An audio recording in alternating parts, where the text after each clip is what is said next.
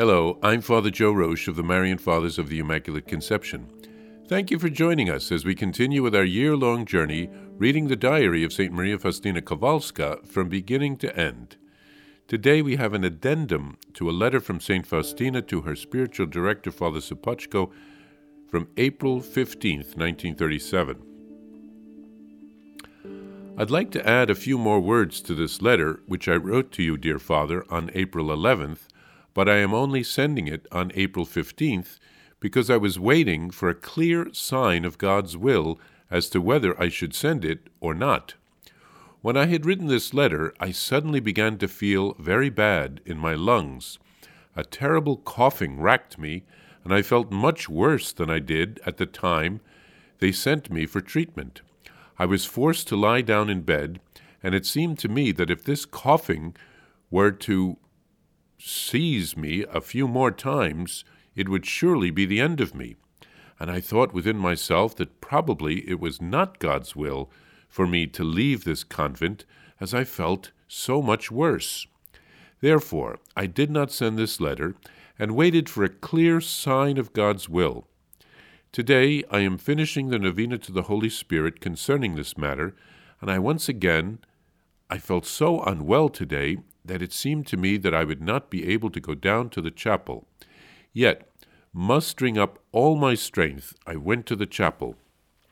When I received Holy Communion, I do not know why, I began to pray in this manner: Jesus, may your pure and healthy blood circulate in my poor, ailing organism, and may your pure and healthy body transform my weak, unhealthy body, and may a healthy and vigorous life flow once again within me, if it is truly your holy will that I should set about the work in question, and this will be a clear sign of your holy will for me.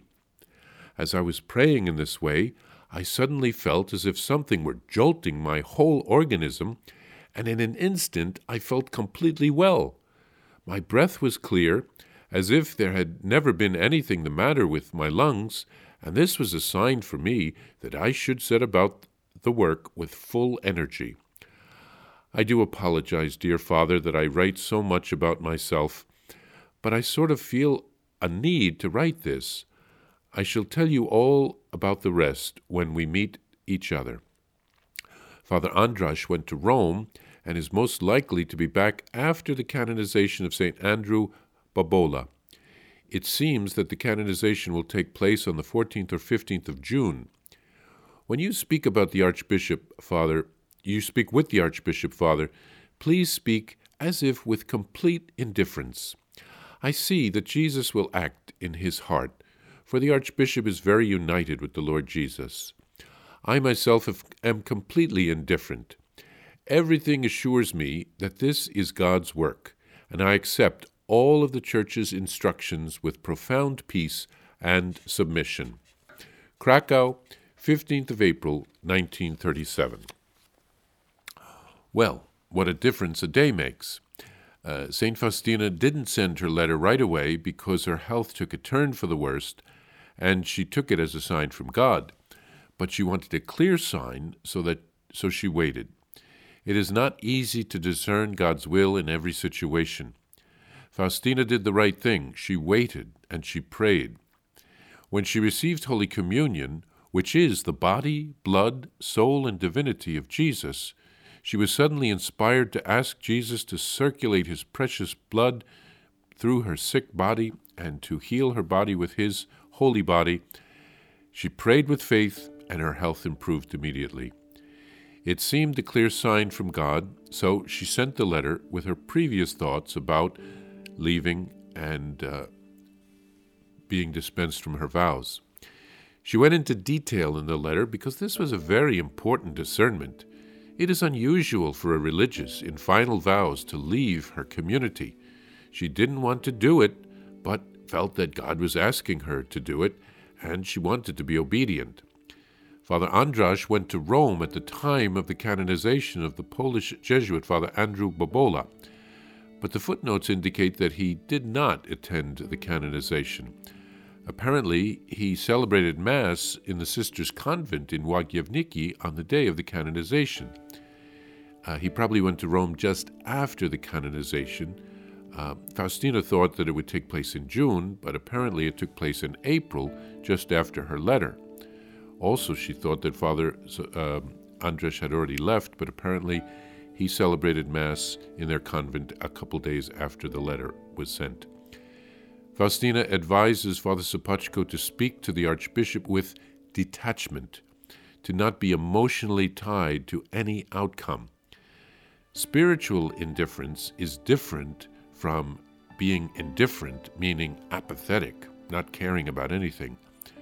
Faustina was completely open to God's will, and she advised Father Sopocko to be the same way.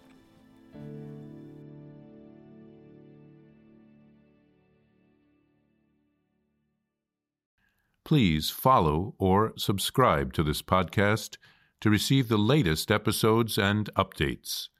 If you have enjoyed this podcast, I invite you to leave a review. Reviews greatly improve our podcast ranking and will help other people throughout the world find St. Faustina's Diary in a Year. Remember, Jesus promised St. Faustina in Diary number 1075, souls who spread the honor of divine mercy are protected by God like an infant by a gentle mother. Please help us spread the message of divine mercy.